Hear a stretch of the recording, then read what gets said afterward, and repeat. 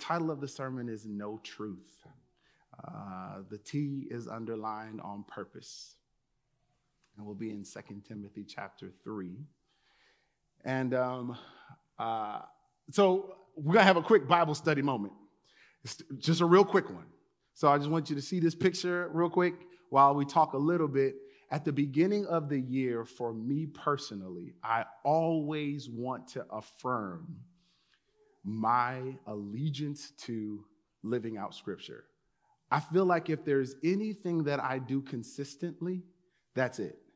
I'm not like at the end of the year trying to figure out what my New Year's resolution kind of person is. Not because I don't think that there's value in it. I do think there's value in affirming I want to have some positive change in my life, and the beginning of a calendar year seems to be a great time to do it. But there's something about an allegiance and dedication to Scripture that I personally feel a call to at the beginning of every year. And so I wanted to take y'all on that journey with me this year.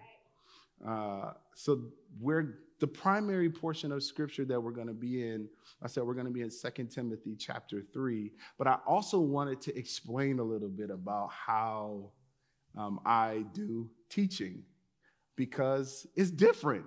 I recognize that it's every pastor, every preacher is different.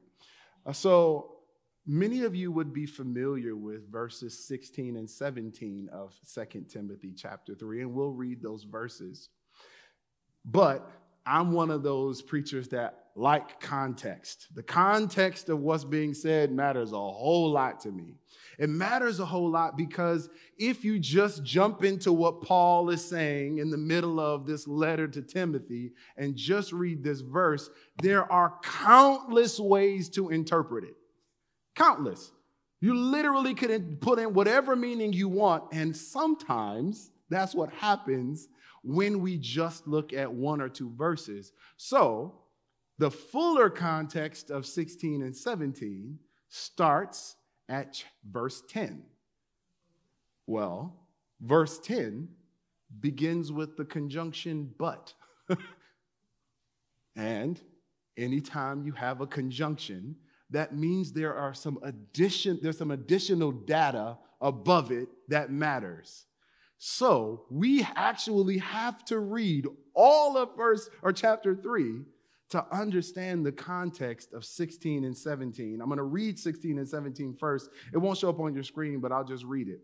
All Scripture is inspired by God and is useful to teach us what is true and to make us realize what is wrong in our lives. It corrects us when we are wrong and teaches us to do what is right. God uses it to prepare and equip his people to do every good work. That should sound familiar. I'm reading the New Living Translation, but the wording may be different than how you learned it or first heard it, but the concept should be familiar. All Scripture is God-breathed and useful for teaching, correcting, and rebuking in righteousness, ... We've heard that for years, and that's not and most times it's preached well. I'm not going to discredit anything that anybody's ever said about this verse. But I just wanted us as a family to be on the same page about context being important before we just read a verse. So, verse 1 starts, "You should know this, Timothy, that in the last days there will be very difficult times. For people will love only themselves and their money. They will be boastful and proud, scoffing at God, disobedient to their parents, and ungrateful. They will consider nothing sacred. They will be unloving and unforgiving. They will slander others and have no self-control. They will be cruel and hate what is good." At the beginning of this, Paul is setting something up by saying the bad news first. That's really, when you see a list like that, it's not because Paul is he took inventory, he had a vision and he was like, okay, there are people slandering, there are people scoffing, there are people disobeying their parents. It's not taking inventory of all the behaviors that are going to be negative.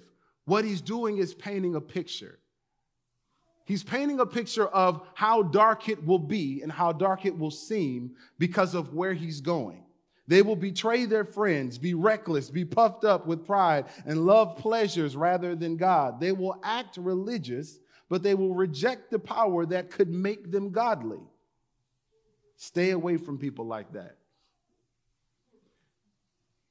If Paul were like actually saying it out loud, I think he would have like said that in rapid fire. Like he would have this and that and this and that and that, primarily just so you can understand the picture he's trying to paint. They are the kind who work their way into people's homes and win the confidence of vulnerable women who are burdened with the guilt of sin and controlled by various desires. Such women are forever following new teachings, but they are never able to understand the truth. Pause. Ladies in the house, every single time I read a verse that has to do with slavery, I cringe on the inside.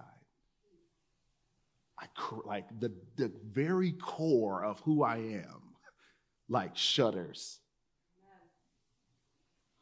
And it's not because slavery from a biblical standpoint was slavery from an American standpoint. Not at all. It's just because I know that slavery in Scripture was used out of context to abuse my greats. Every single time I read it in Scripture, I shudder like, wah.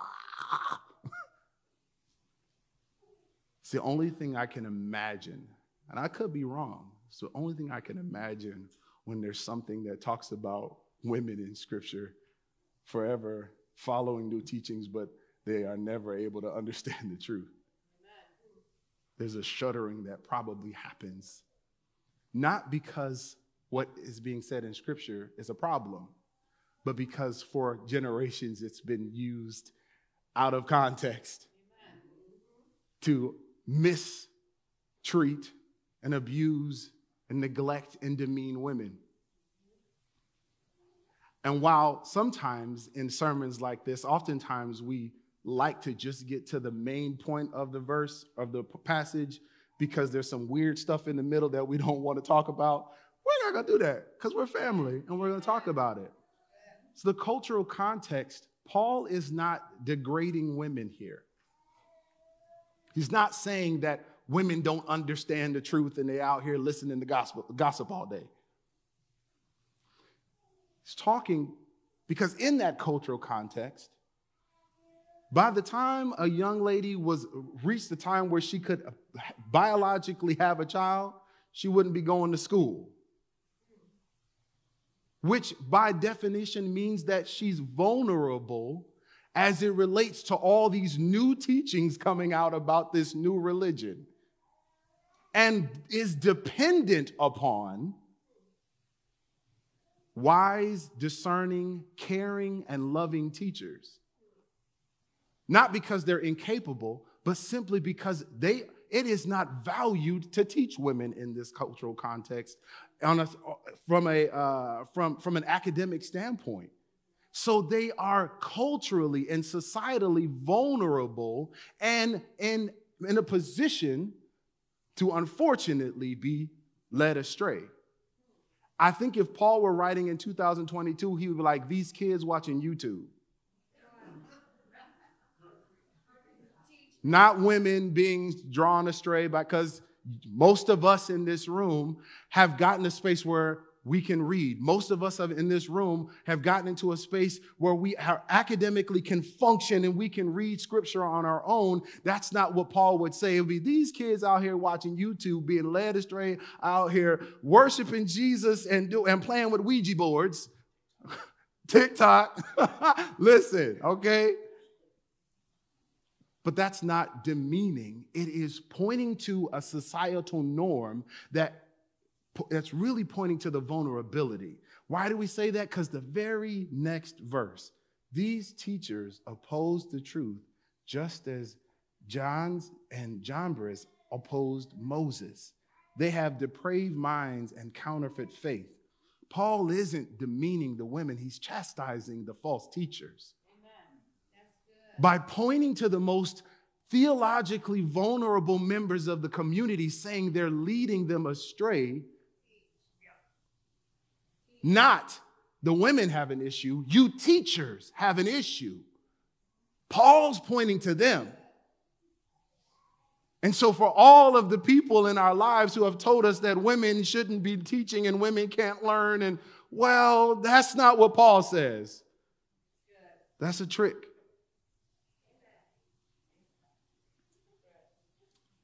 He continues, but they won't get away with this for long, talking about the false teachers. Someday everyone will recognize what fools they are, just as Jannes and Jambres were. But you, Timothy, this is the beginning of this final thought. But you, Timothy, certainly know what I teach and how I live and what I propose, and what my purpose in life is. You know my faith, my patience, my love, my endurance. You know how much persecution and suffering I have endured. You know all about how I was persecuted in Antioch, Iconium, and Lystra. But the Lord rescued me from all of it. Yes, and everyone who wants to live a godly life in Christ Jesus will suffer persecution. Remember, that first list of a whole bunch of things that he was talking about was negative.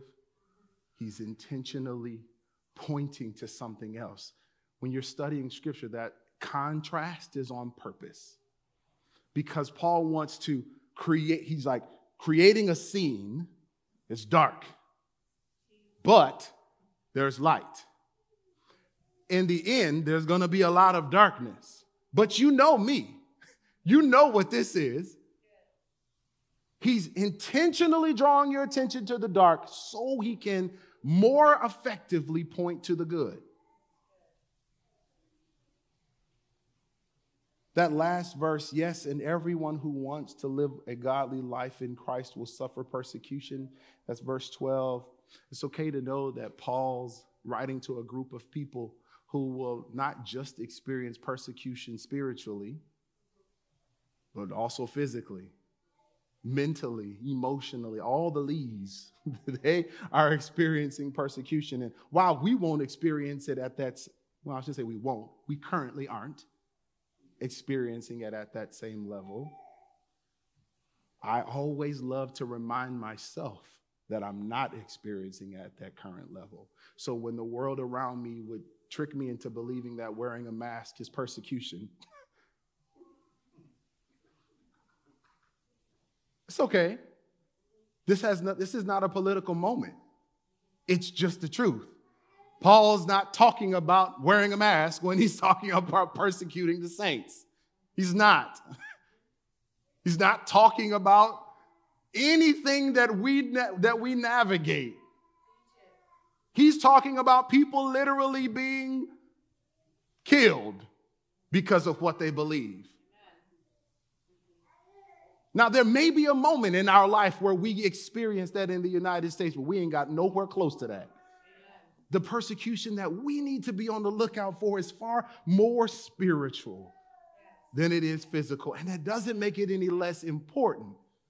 But I do think it's good to comb through so we're not tricked, because the whole point of this verse, the whole point of this passage is so you don't get tricked by people teaching random business. Verse 13, but evil people and impostors will flourish. They will deceive others and will themselves be deceived. But you must remain faithful to the things you have been taught. You know they are true, for you know you can trust those who taught you. You have been taught the Holy Scriptures from childhood, and they have given you the wisdom to receive the salvation that comes by trusting in Christ Jesus. Before we get to the familiar passage, all of that building up into this is important. It's not just that all Scripture is God-breathed and in useful ... Yes, that's an important nugget. But the bigger and fuller context is 1 through 15. And 1 through 15 says, in the end, there will be all kinds of darkness and deception. And if your allegiance to Scripture isn't such that you are fortified and solid, just like the vulnerable people in our community who are academically and theologically have not been trained, you too, Timothy, teacher, preacher, you will also be deceived. Don't think that you are so solid in your theology that you don't have to care about your allegiance to Scripture, that you won't be deceived. Trust me, I know, fam. There's all kinds of preachers and teachers and academics and scholars and theologians out here being tricked. Perhaps it's because they are only reading 16 and 17 and not remembering that at the end, you're going to be deceived if you're not connected to what you've been connected to. These kids out here on YouTube.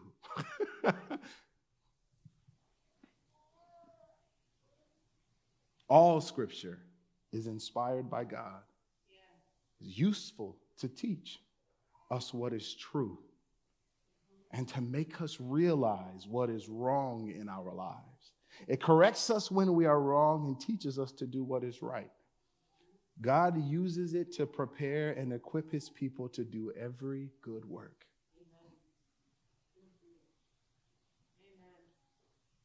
It's truth. I said at the beginning of the year, I have this moment of rededicating myself to understanding and living out Scripture. In this portion of Scripture, I love the fact that Paul is encouraging Timothy and reminding him of the foundations in Scripture that he's had. And I think that that's an important thing for us to also draw attention to. Paul is encouraging Timothy to stay true to the truth of Scripture, which by definition means Paul and Timothy are doing this together. The fact that you have the Bible app on your phone doesn't mean you get to go off and go interpret the Bible by yourself. That's okay. It's okay. I don't care how many degrees we have. I don't care how long we've been in this game. Nobody should. If the first book you ever read was the Bible and not some Sesame Street little hardback, you still shouldn't. And that's not because you are incapable. It's because we're easily deceived as humans when we try to do stuff by ourselves. That's not a reflection of our intelligence, fam. There is a spiritual battle for my attention and allegiance. Amen. Amen. There is a spiritual battle for my attention and my allegiance. It's not you. It's not me. It's not how smart or how dumb I am. There is a spiritual battle for my attention and my allegiance. And if I am so arrogant to believe that I won't get caught up in it, trust me, I'll be 10 years into a cult before y'all know it. It's okay for us to be honest. It's vulnerability and humility that actually keeps us from getting into spaces like that. It's being honest with the fact that I am susceptible to being tricked as it relates to interpretation of Scripture, because people have been tricked since the beginning. What makes me feel like I'm so different? That's what we call arrogance. And that's how bears get trapped. They ain't looking. That's a graphic image, I know, and that's on purpose. That's how we get trapped, because we're not looking.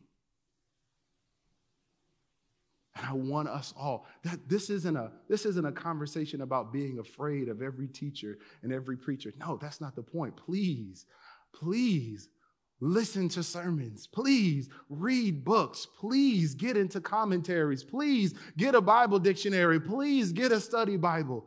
But please don't do it alone. Please don't do it alone. Because when one author says something that tickles the way I feel, it makes me feel good, and I check it with my sister or my brother, and I'm like, Chase, that is interesting.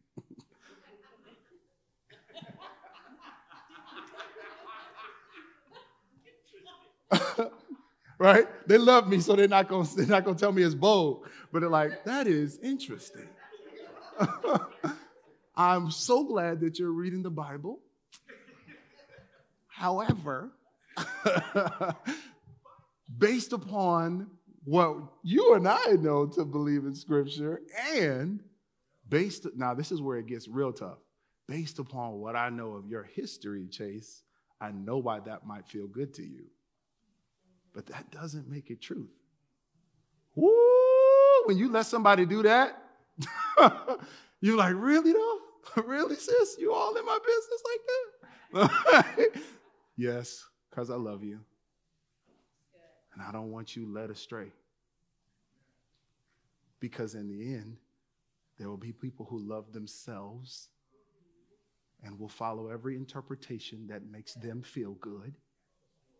There will be lovers of money and will follow every interpretation that allows them to get as much as they can.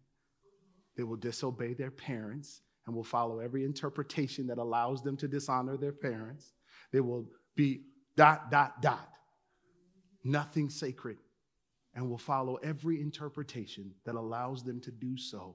And Chase, I don't want you to get caught up in that. So I'm glad that we're talking about Scripture together.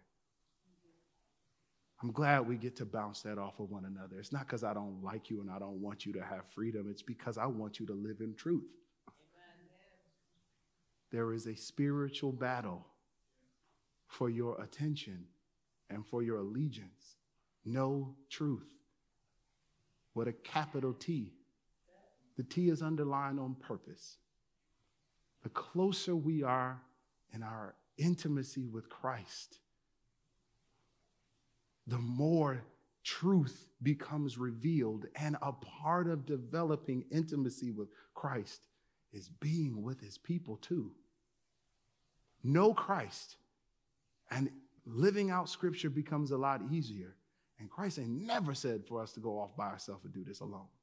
So that's kind of this combination platter. When we first launched Unison, I said this, and I believe it still. You don't need to attend church to be a Christian. You don't. But every Christian needs biblical community. Amen. Amen. All of us do. Period. That is a part of how the truth has encouraged us to live.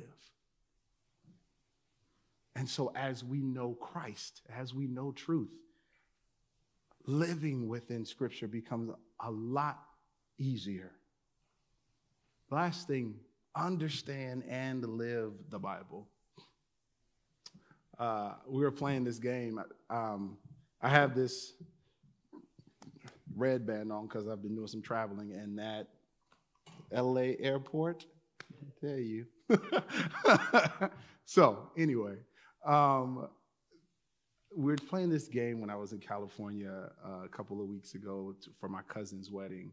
And there was it's a card game, and it's just for you to spark up conversation with each other. I was playing with my siblings. And the card that I drew was a question, and it said that if I had one expertise that I wanted everyone to value more, what would it be?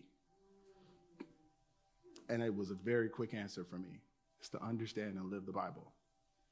I'm not saying I know everything about Scripture. Nope, that's not the point. Because even if I didn't have expertise in it, I'd still want it. The more conversations I have with people, the more I see that there are multiple camps as it relates to the Bible, but there are two primary ones. And then they have little arms. One of them is you got to know everything about Scripture, study it, dive into the history, dive into the context. What does this word mean? I want to know Hebrew. I want to know Greek. I want to know Aramaic. I want to be able to pronounce every single name in the Old Testament, and that's great. And then you have this other side, as everything that I see in Scripture, I want to be able to apply to my life. Great. But the honest, separating those two, honestly means that you're just as immature as the other side.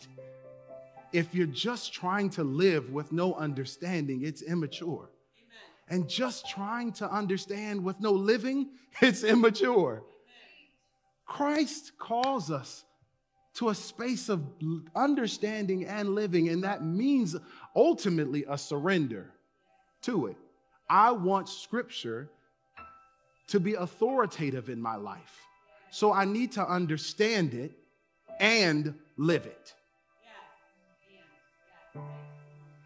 Understand and live. And when I don't understand, because it's authoritative in my life, I ask questions. Not because I'm incapable of finding out things, and not because Google isn't a wonderful tool. It's because I want to understand so I can live. And the most useful and regular tool that God has given me for understanding is the community He's placed me in.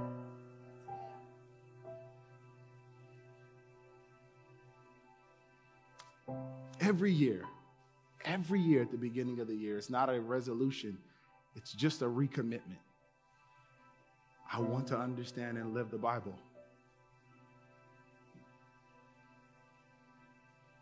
And I encourage us as a family, not just because it's something I do. That's not the point. I'm only telling you because we're family and I get to. But I encourage us as a family to make that kind of recommitment too, to understand and live the Bible. I guarantee it, our lives are blessed because of it. Amen. I like to say it doesn't matter why you put grass on or water on your grass, it's going to be green. Understanding Scripture and living it makes your grass green. Trust me. Does that mean that we never have problems? Nope. Does it mean I never get sick? Nope. If I understand and live Scripture, I'll know that. But it does mean that I've been given a wisdom that actually is talked about in 2 Timothy, a foundation by which I can function in such a way that God is honored, my world and the world around me is blessed. Let's pray together. Father, thank you that you have left us your heart in words. Honestly, the best way for us to truly wrap our head around what Scripture is. But it's also why it can and should be authoritative in our life, because it is your values, your heart, your desires, your plan, your will. Give us grace and humility to live in it. God, what we don't understand, reveal to us, because you can, and we can ask you that. God, in our hearts, we are checked and even sometimes grieved by what we read in Scripture. Don't allow us to just graze over it, or to skip over it, or to denounce it, but give us grace and patience to wrestle for a second and pull other people in whom we trust.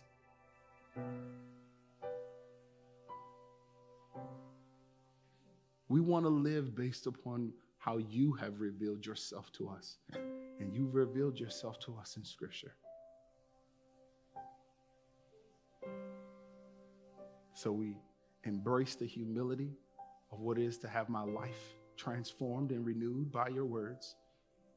I embrace the vulnerability of what it is to admit that I don't always understand everything that's in there. And I embrace the community that you've placed around me.